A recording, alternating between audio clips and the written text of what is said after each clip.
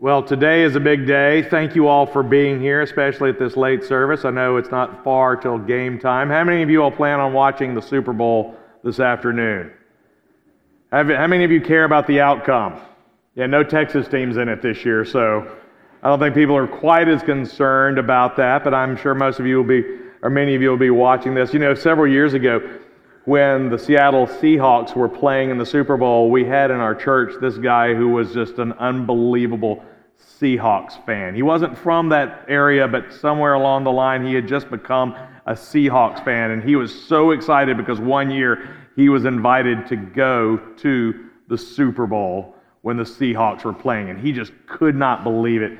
And he walked up to my associate pastor, and he said to him, he said, well, I just got to tell you, I'm not going to be here next week. I just want to say I'm sorry, but I'm going to be at the Super Bowl. And my associate pastor said, well, why are you apologizing? He says, well, I'm just not going to be worshiping next Sunday. I'm not going to be here at church. I'm not going to be worshiping. And my associate pastor said, everybody worships on Sunday. The question is where and who do you worship?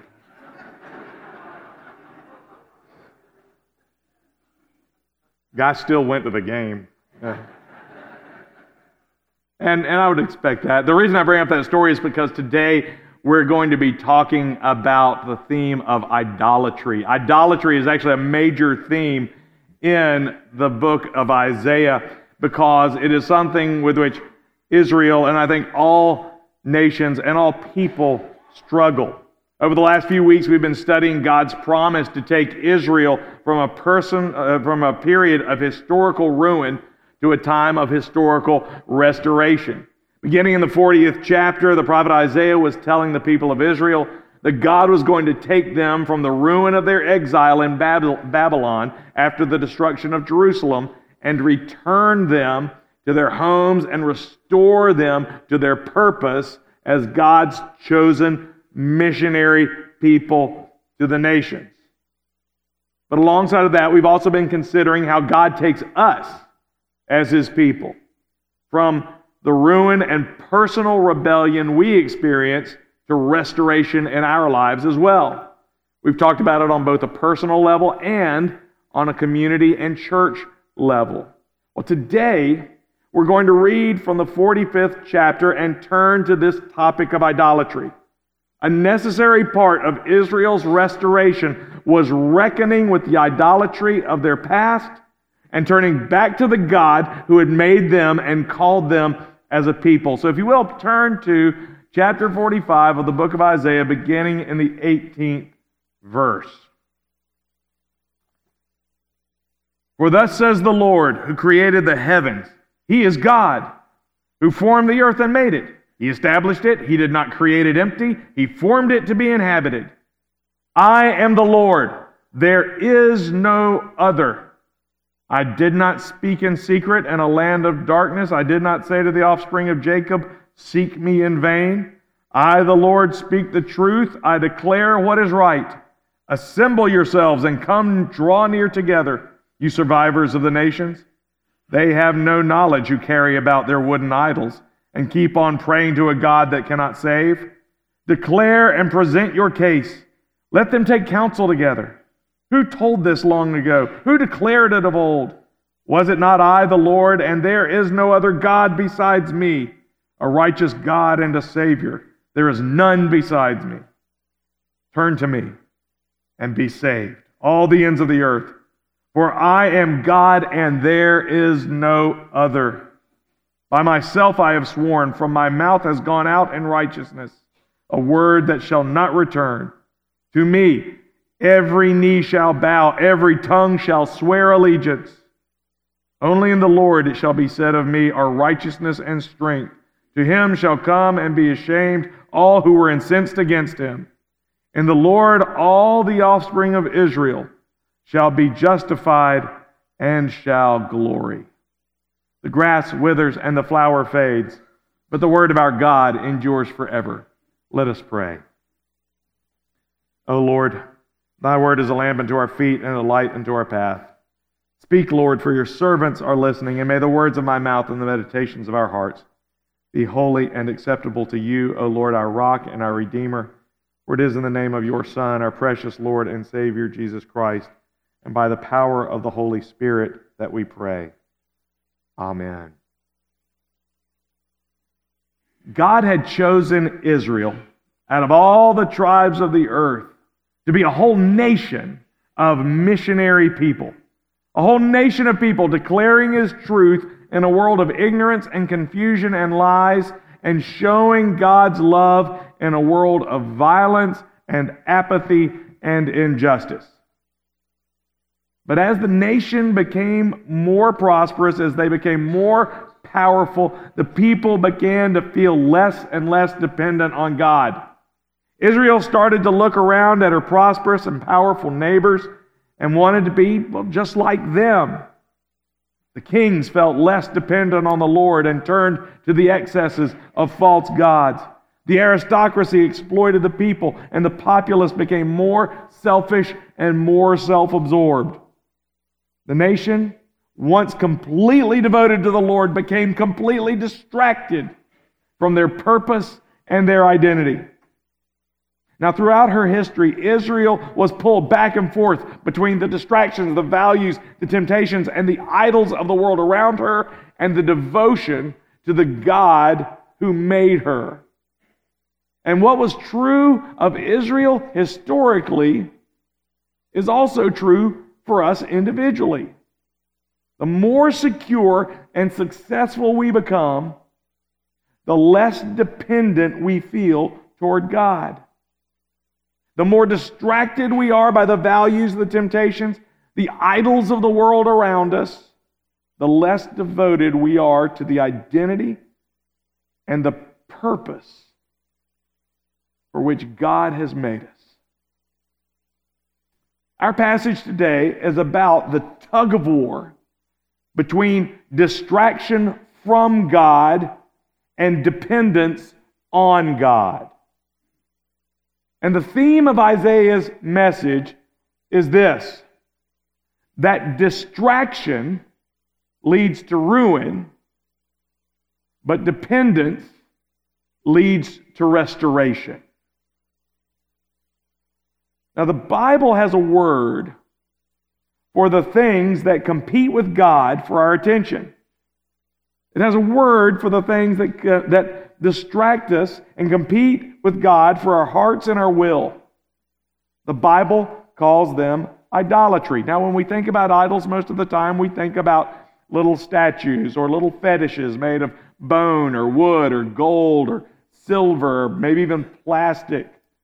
But idolatry has a much broader meaning, because idols can be conceptual, they can be made of a material, they can be made of flesh, they can be institutional. The classic definition of idolatry is this: idolatry is worshiping and serving the things that God has created instead of worshiping and serving the God who created them. So anything that is created that takes the place of the Creator qualifies as an idol. Anything that we give our devotion to, anything that we give our attention to, anything that we give our love or our lives or our trust to above God or in spite of God or to the distraction of God is an idol.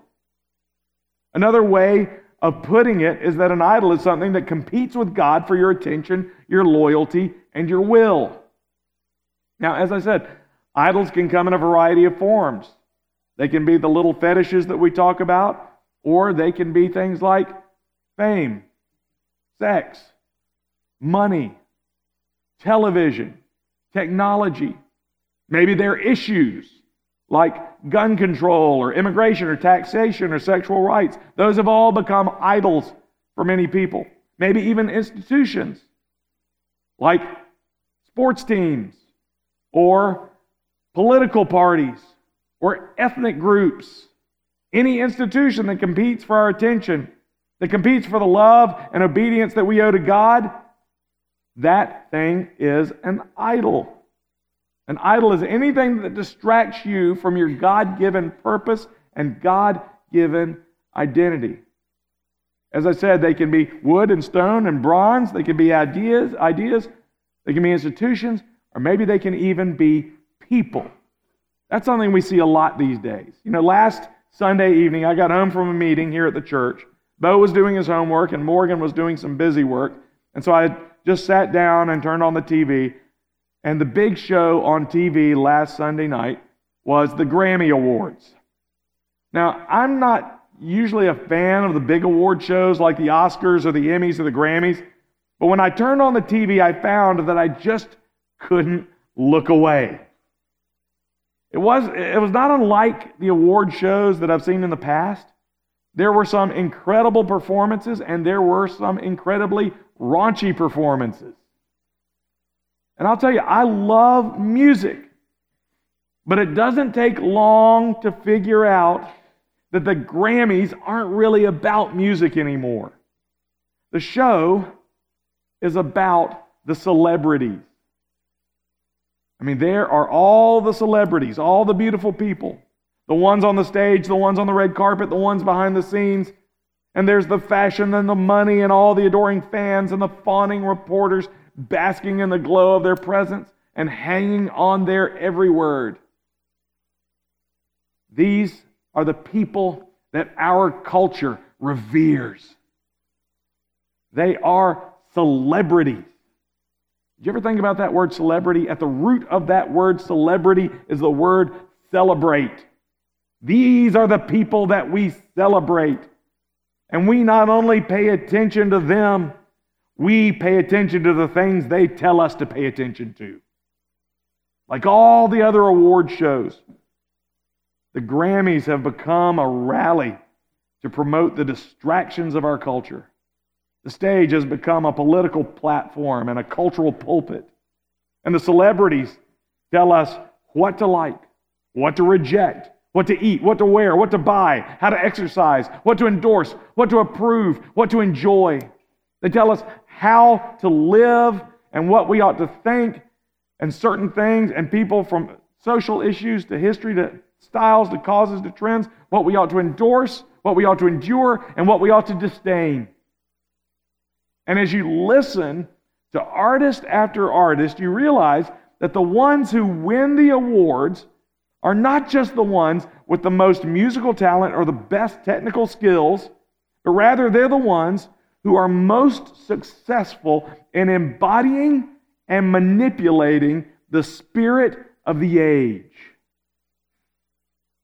Now, all of those celebrities collectively are saying, I'm going to tell you who you are, and I'm going to tell you what to do, and I'm going to tell you what to feel, and I'm going to tell you what to think about people, about fashions, about issues, about whatever. Here's the problem. It'd be one thing if they were just up there talking. The problem, though, is that we are listening. We listen to those voices, and we take them seriously. We listen to the voices that seduce us with promises of popularity or that threaten us with condemnation. We crave the approval of the celebrities, and we crave the approval of our peers and are terrified of their disapproval. We buy into their values of fame and image and comfort, also envy and contempt, while dreading vulnerability and honesty and responsibility and morality. We will compromise our integrity, betray trust, sacrifice any relationship, or step over anyone just to attract likes or to look cool to the right people or not look uncool to the wrong people. Before long, the affirmation of our idols means more to us than the authority of our Creator. These are the symptoms of distraction. Is it any wonder that the album of the year was an album self-proclaimed to be about depression, suicidal thoughts, climate change, and bad guys? What are the idols that are speaking into and directing our culture? And what are the idols that are distracting us and you and me from God? So we hear about those things and we read about those voices, but into the tumult of those voices, among all those voices clamoring for our attention, all trying to tell us who we're supposed to be and what we're supposed to do, God says, I am the Lord. There is no other. I am the Lord. There is no other. Israel's restoration and our restoration will not come from the false promises and distractions of idols.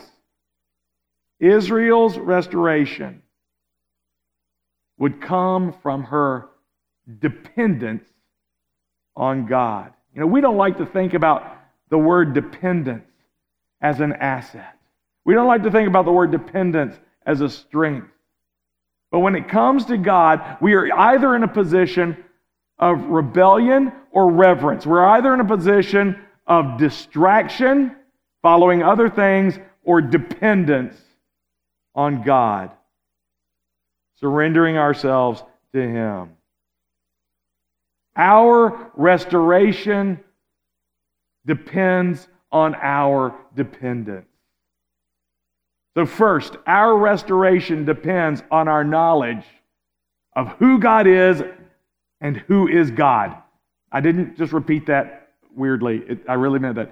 Who God is and who is God. First, who is God? Isaiah says He is God, the God who created the heavens, the God who formed the earth and made it. He is the God who says, I am the first and the last. Besides me, there is no God. Thus says the Lord, I am the Lord, there is no other. I am the Lord, there is no other. I want to stop here and I want you to notice something.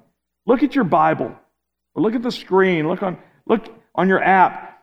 Throughout Isaiah, you're going to see that God is referred to as the Lord. But if you'll notice the printing there, it's printed capital L, capital O, capital R, capital D. Is that right up there? Yep, there it is. Now, that unusual printing is not a typo. That unusual printing signifies something very important. Even though it sounds generic to call God the Lord, what it means is that God is giving them, and He's giving us, His most personal and proper name. When you see the word Lord printed like that, capital L, capital O, capital R, capital D, that represents, in the original text, the unique, most holy covenant name of God. The name we know as Yahweh. This is the name He gave to Moses and the name that Moses gave to Pharaoh. This is the name that means I am that I am. Now, why is this name Yahweh so important? And why is it so important in the discussion of idolatry? In the Bible, there was no shortage of other gods. And this name is important because the name of the Lord is about specificity. It's about acknowledging this God, this specific reality, and at the same time renouncing all others. It's about understanding who is real and who is really in control. That He is not just simply one name among many names, one path among many paths, one method among many methods. This is not the name of just any generic God. This is the name of the God of Abraham, Isaac, and Jacob, the true and living God, and He is the one who is I am, Yahweh. There is no other. So first we need to know, first our restoration depends on who God is and who is God. Next, our restoration depends on trusting God and believing the truth of His Word. He is the God who tells the truth, because He's the God who has nothing to hide. Look at verse 19. I did not speak in secret in a land of darkness. I, the Lord, speak the truth. I declare what is right. To depend on God is to acknowledge the truth of His Word and to acknowledge that there is no other truth apart from His truth. There is no other way apart from His way, and there is no other life apart from His life and the life that He gives.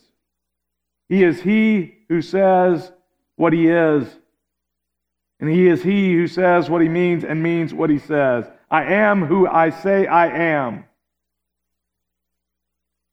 To say that we trust God is to take Him seriously and know that He is the God who keeps His promises. Depending on God means that I surrender to Him. I trust Him completely. It means to say, I'm all in. I'm holding nothing back. It is to accept and to understand that we're never going to be what we're supposed to be, and we're never going to do what we're supposed to do until we trust the truth of the only true God, the one who made us, the one who redeemed us, the one who loves us, and the one who has the power to make a difference in our lives. So our restoration depends on trusting God. Third, our restoration depends on renouncing the distractions that have competed for our attention and have kept us from turning toward the Lord. You know, the Lord asks, why are you listening to those other voices anyway? They have no knowledge who carry about their wooden idols and keep on praying to a God that cannot save. He's saying they don't know you, they don't love you, and they can't help you. They can't save you. They're a distraction. They can't save you because they're not even real. You know, in the previous chapter, if you want to hear God crack a joke, if you want to see if God has a sense of humor, look at chapter 44, around verse 8. Verse 19 in that same section says that Isaiah says, the person who made the idol never stops to reflect. Why, it's just a block of wood.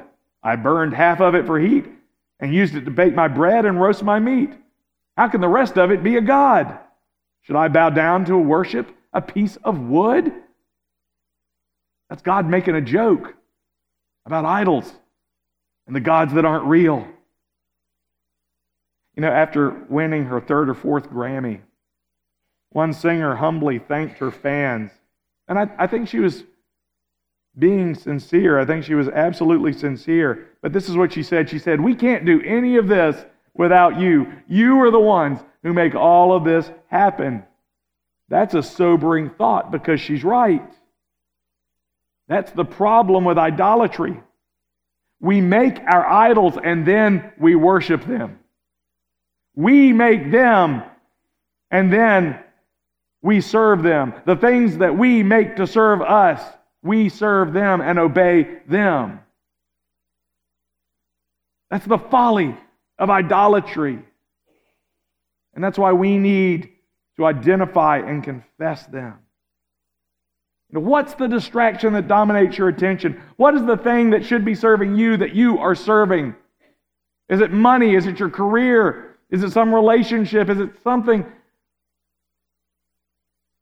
that is distracting you from your God-given purpose and your God-given identity?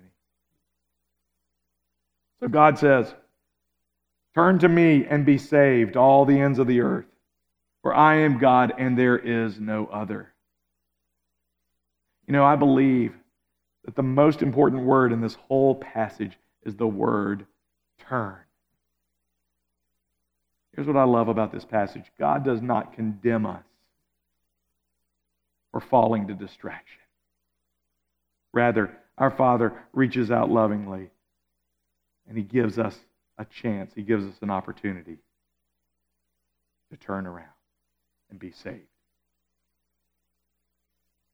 The Lord's saying, you have to turn around. You have to change the way you think, and you have to change the way you're going.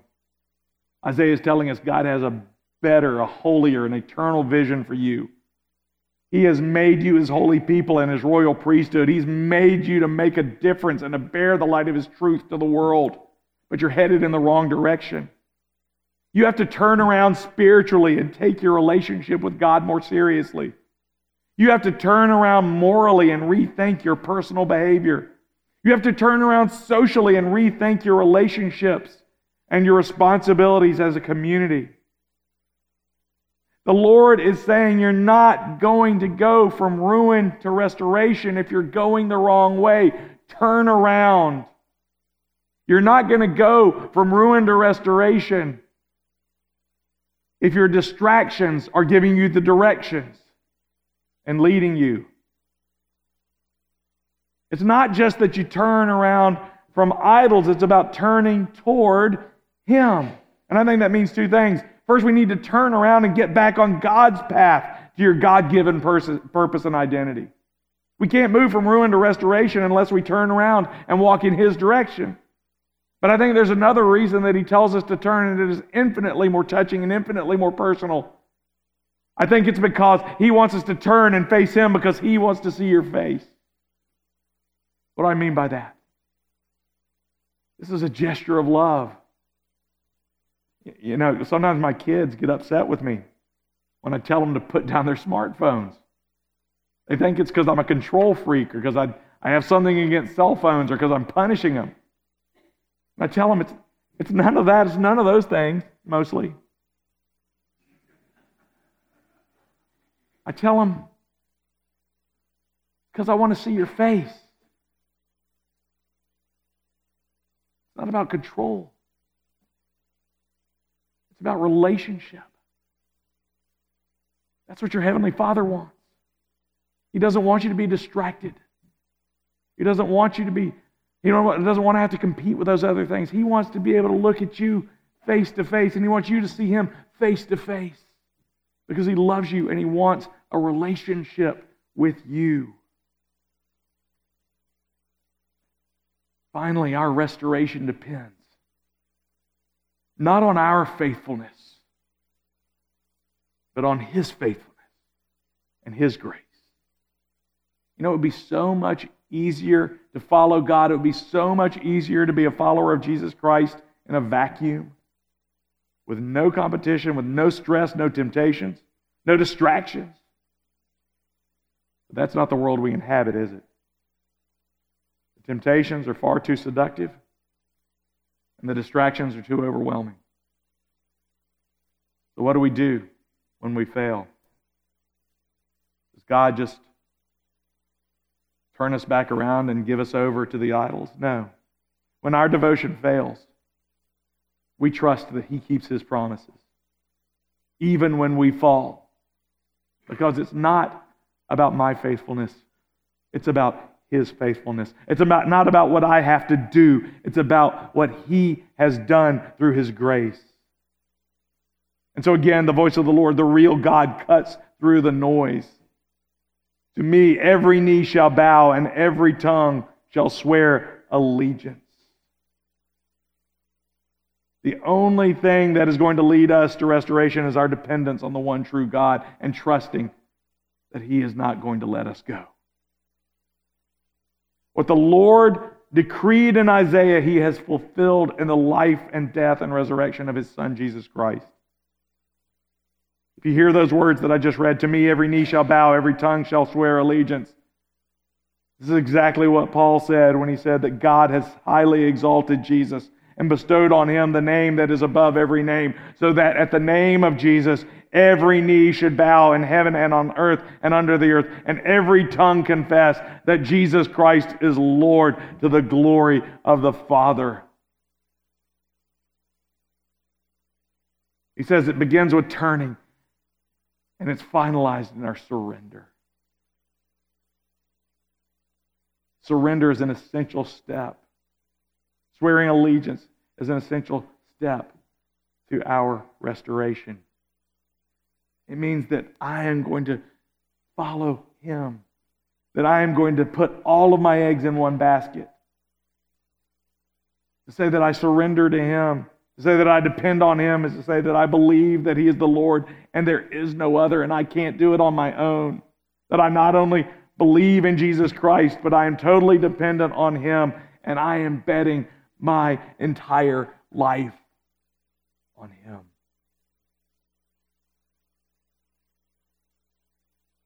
What are you betting your life Upon whom are you betting your life? And there was something else that happened last Sunday that made last week's Grammys a little bit different from years past. Last Sunday afternoon, before the Grammys, NBA All-Star Kobe Bryant, his daughter, and 7 other people were killed in a tragic helicopter crash on their way to a basketball tournament in California. Kobe's death cast a pall over the entire event that night. After all, the Grammys were being held in the Staples Center in Los Angeles, the very arena where the LA Lakers play basketball. The Staples Center has often been called the house that Kobe built. And several times during the performances, the cameras would pan to the rafters of the Staples Center and show, hanging there, Kobe Bryant's retired 24 jersey hanging in honor. And the juxtaposition of that was incredible. For all of the spectacle below, that jersey hanging in the rafters was a constant reminder of the difference between what is real and what is not real, of what does not matter and what really matters, of what lasts and what does not last. In spite of all the distractions of fame and money, we're all going to have to face that reality one day. And in that day, to whom are you going to turn for help? When your life is a wreck, when your family's in ruins, to whom will you turn for help? Who do you call? Who are you going to trust when it counts? Who are you going to follow? Are you going to trust in something that's not real, or are you going to trust in something that is real? Who do we trust? And why do we trust them? This morning, as we were sharing communion in the early service, I remembered that the morning that Kobe Bryant died, he and his family went to church, and that morning in their church they had communion. In that act, he stood at the table and set his heart before the Lord and said, "I depend on you." And in my faith, in my belief, that means that that day, God showed himself to Kobe Bryant and said, "I am the Lord, and there is no other." Why do we put our faith in this one who declares that he is the Lord? Why do we follow him over any other God? We follow him because he's not like any other God. He's different. He's different because he formed the heavens and created the earth. He's different because he not only called Israel to their identity and to their purpose, but restored them when they failed and picked them up when they fell. He's different because this is the God who did not just stay at a distance, but humbled himself, became one of us, took on our life, lived our challenges. He's different because this is the God who surrendered his body and blood on the cross for our sins to prove how much he loves us and how much our lives mean to him. And he's different because this is the God who raised Jesus Christ from the dead to prove that he has the power to make a difference in our lives now and forever. The idols of this world want you to prove your love for them. But our God is different because our God is the God who proved his love by giving his life for us. And this table around which we gather today is here to remind us that there is no other God like him. He is the Lord, and there is none like him, because he is the one who became one of us and gave his body and his blood to prove that his love for us is as real as the bread that you put in your mouth and the cup that you bring to your lips. And that's why we gather around this table today, so that we can remember, so that we can remind one another that the God we worship is the Lord, and there is no other. There is no other name on heaven or on earth by which we may be saved, but He is the God who invites us, who calls us, who says, turn and you will be saved. Come. My burden is light. Come, because my grace is free. Come, because you are forgiven. We come to this table not because we have to be worthy, but because we're invited, and we're invited. Not because we have been righteous, but because we are made righteous by the one who gave his life for us. This is the joyful feast of the people of God, who says, I am the Lord, and there is no other. Heavenly Father, as we come together around this table, remind us of the steadfast love you have demonstrated to us in your willingness to send your one and only Son as the sacrifice for our forgiveness and our redemption. Help us to be always ready to give testimony of the hope that is ours in the power and authority of the death and resurrection of our Lord and Savior, Jesus Christ.